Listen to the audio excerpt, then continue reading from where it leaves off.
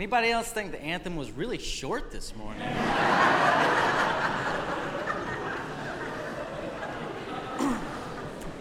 When Jill first called me at 7:30, my first thought was, I really should shower.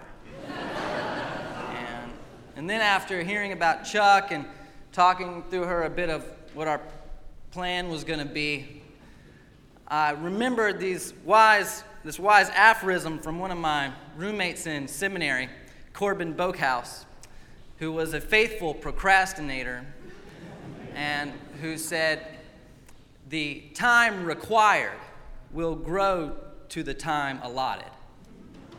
And I hope that's somewhat true this morning, especially when time is squeezed a bit, from a week of preparation to a couple hours. That being said, the peace of our Lord be with you. And also with you. Every good narrative has a climax, a high point, at which the protagonist begins the work of resolving the problem or tension that has driven the drama. And here, in the gospel, at the literal climax or brow of the hill of the story, when Jesus, having preached a challenging, perhaps even insulting sermon to his hometown of Nazareth, he is pushed to the cliff. And at that climax, that pinnacle point, when our hero and Savior's actions will begin the story's resolution, he walks through the midst. When pushed to the cliff, Jesus doesn't grab a sword or start slinging insults at his antagonist. When pushed to the cliff, Jesus walks through the midst of the crowd, the midst of the culture, the midst of the escalating anxieties and expectations, demonstrating that when we are pushed to the cliff, we may be called to walk through the midst. We seem to live in a time addicted to climax, consistently playing that all or nothing, zero-sum game. Personalities, ideas, tragedies, and hopes seem to pop up with a celestial brightness for a moment in our world. And they cling to the climax, shouting to be seen and heard, pushing us to the cliff of conflict. And then, it seems just as quickly they fade into the abyss of what used to be popular or matter or worth talking about. Many voices that echo through our days call for one winner, one voice, one right answer to our problems, confident that collaboration and compromise are the road to ruin. We're committed to having one champion, even if it means making a world full of losers. Of course, having one champion is great for sports. Like, it works really well there. And I will be wearing my Panthers jersey next Sunday night in the youth house. Because sports are a wonderful place for us to indirectly work out our anxieties over the intangible and mysterious scoreboards of our own lives. Humans have long found it helpful and character building to create fantasies where imaginary lines are crossed by balls and that means something. It sounds silly to play such a fantasy, but some people take it very seriously, even in our own state. Some humans have found that if we act like the position of the one ball or the tally of the one scoreboard really matters, that if we make it the decider, the final decider, then we can be confident that we all know the goal, we all know the score, and after just a couple hours of grueling competition, assuming the refs don't mess it up, delegitimizing the decision of the sacred scoreboard, then just after a few hours, we'll know who the winner is and who the loser is. It'll be done. And we can turn off the TV and fall asleep, knowing that such an existential question has been answered. However, life isn't a game. In the real world, where life isn't tallied with points and trophies, we do not have only two choices between building a statue of a coach or firing him, between naming a champion or pushing her off a cliff. In the real world, we can walk through the midst. I walked through the midst once when I was 11, which is a difficult time to walk through the midst. I was a new member of the youth group with a brother 2 years older than myself, and we went to Carowinds, which is like the Six Flags theme park of North Carolina. And being a rising 7th grader, following around my 9th grade brother and his friends, my journey brought me to the cliff known as the Hurler. Now, for those of you who have never been to Carowinds or watched the original Wayne's World movie, the Hurler is a roller coaster named after the movie's term for the act of regurgitation. Having followed my brother and his friends this far, I followed them through the long and sweaty line to where we were to board this car that would hurl us down the track and toward our masculine duties. And at that point, I got scared. And after thinking about it for a minute, I turned around and walked through the midst of my brother's friends and all those who stood in line waiting for that ride. It's clear to me that this story sounds cowardly. I see that. I hear it. As if this were an example of when I was pushed to the cliff and should have had courage to jump. It sounds like a failure. And, to that 11-year-old boy, it sounds as if those 48 seconds of back-wrenching ride would have somehow elevated my existence and expediting my maturity. And even now, thinking on it, 20 years later, I feel a little shame. Like I can feel that same shame when I was writing this, like an hour ago. I can feel that shame creeping up my reddening face. Just like then.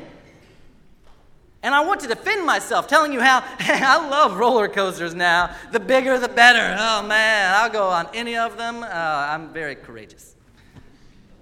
But this story to me isn't one of failure and cowardice, although you could read it that way.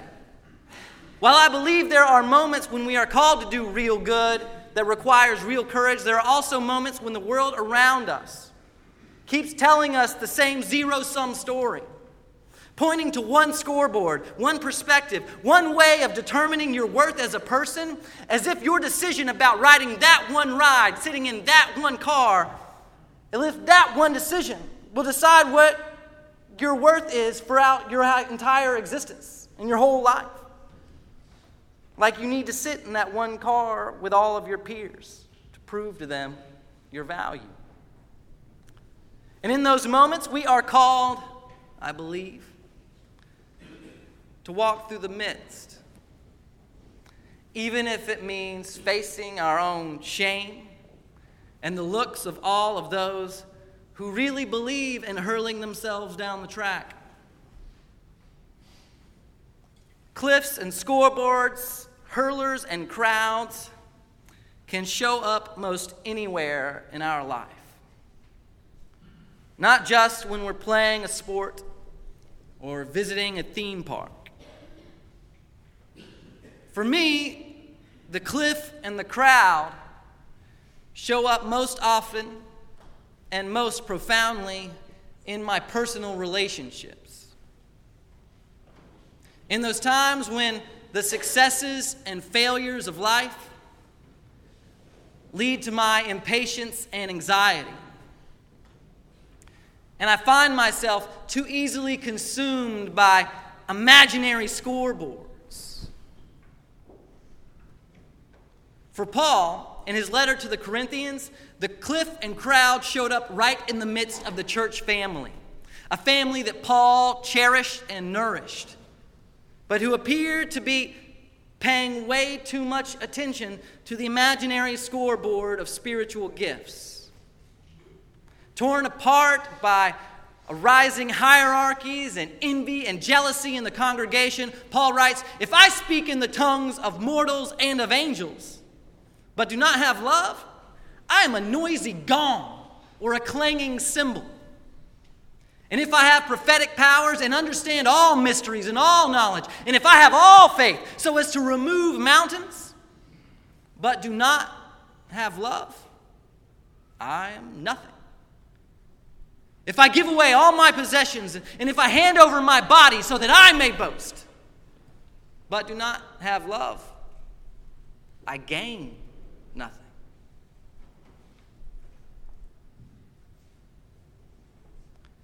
The story Paul confronts, the conflict he interacts with and engages in Corinthians, is pretty common. It's a sad and sorry conflict we know too well. One day your band is playing a beautiful song.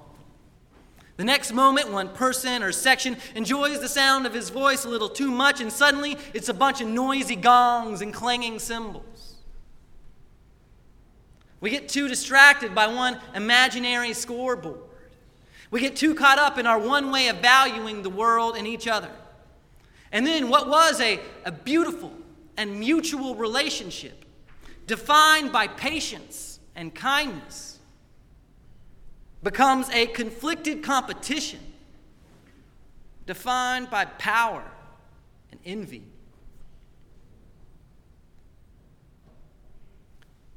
One minute, you're having a reasonable and respectful discussion about important issues that will give structure and purpose to our lives as a community and a nation. The next minute, you're hurling accusations at one another, focusing on a minute-to-minute poll that will eventually give us a winner, but without love cannot give us anything good. One minute, you're setting loving and mindful limits around the toddler, making space for him to grow while giving structure for him to live. The next minute, you're hurling threats of no bubble bath and no tackle dada time at your willful progeny, desperately clinging to that belief that you are still the parent. Yes, I believe it.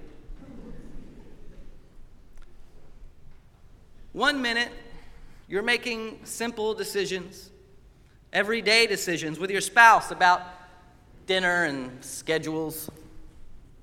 The next minute, you're anxious and impatient. And then you find yourself pointing to this imaginary scoreboard that you kept hidden this whole time, knowing that you might have to pull it out at any moment to get the time that you want, the time you need, the time that you have a right to, so that you can watch that football game.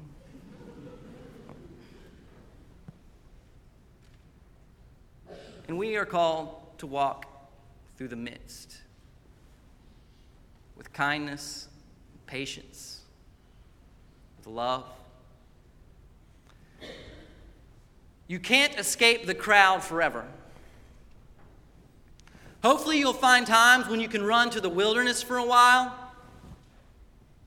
but eventually the crowd will drive you up a hill and lead you to a cliff, because crowds get anxious. And the crowds will act as if there are no other choices but to either give in to the crowd or jump. They'll chant at you, choose, choose, choose. They'll bang gongs and crash cymbals and make all kinds of noise in order to make you believe that the decision that they are forcing upon you is the only decision that matters, filling it with all of the gravity and gracelessness that comes with falling off a cliff.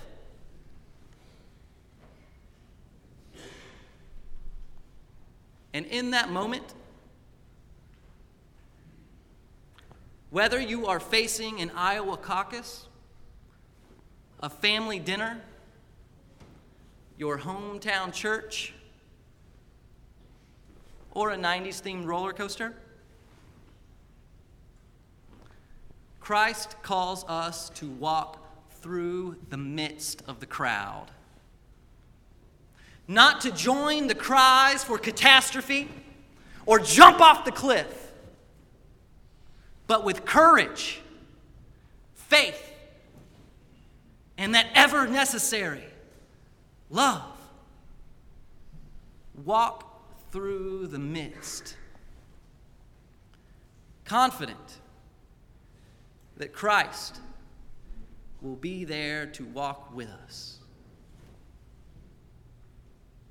Amen.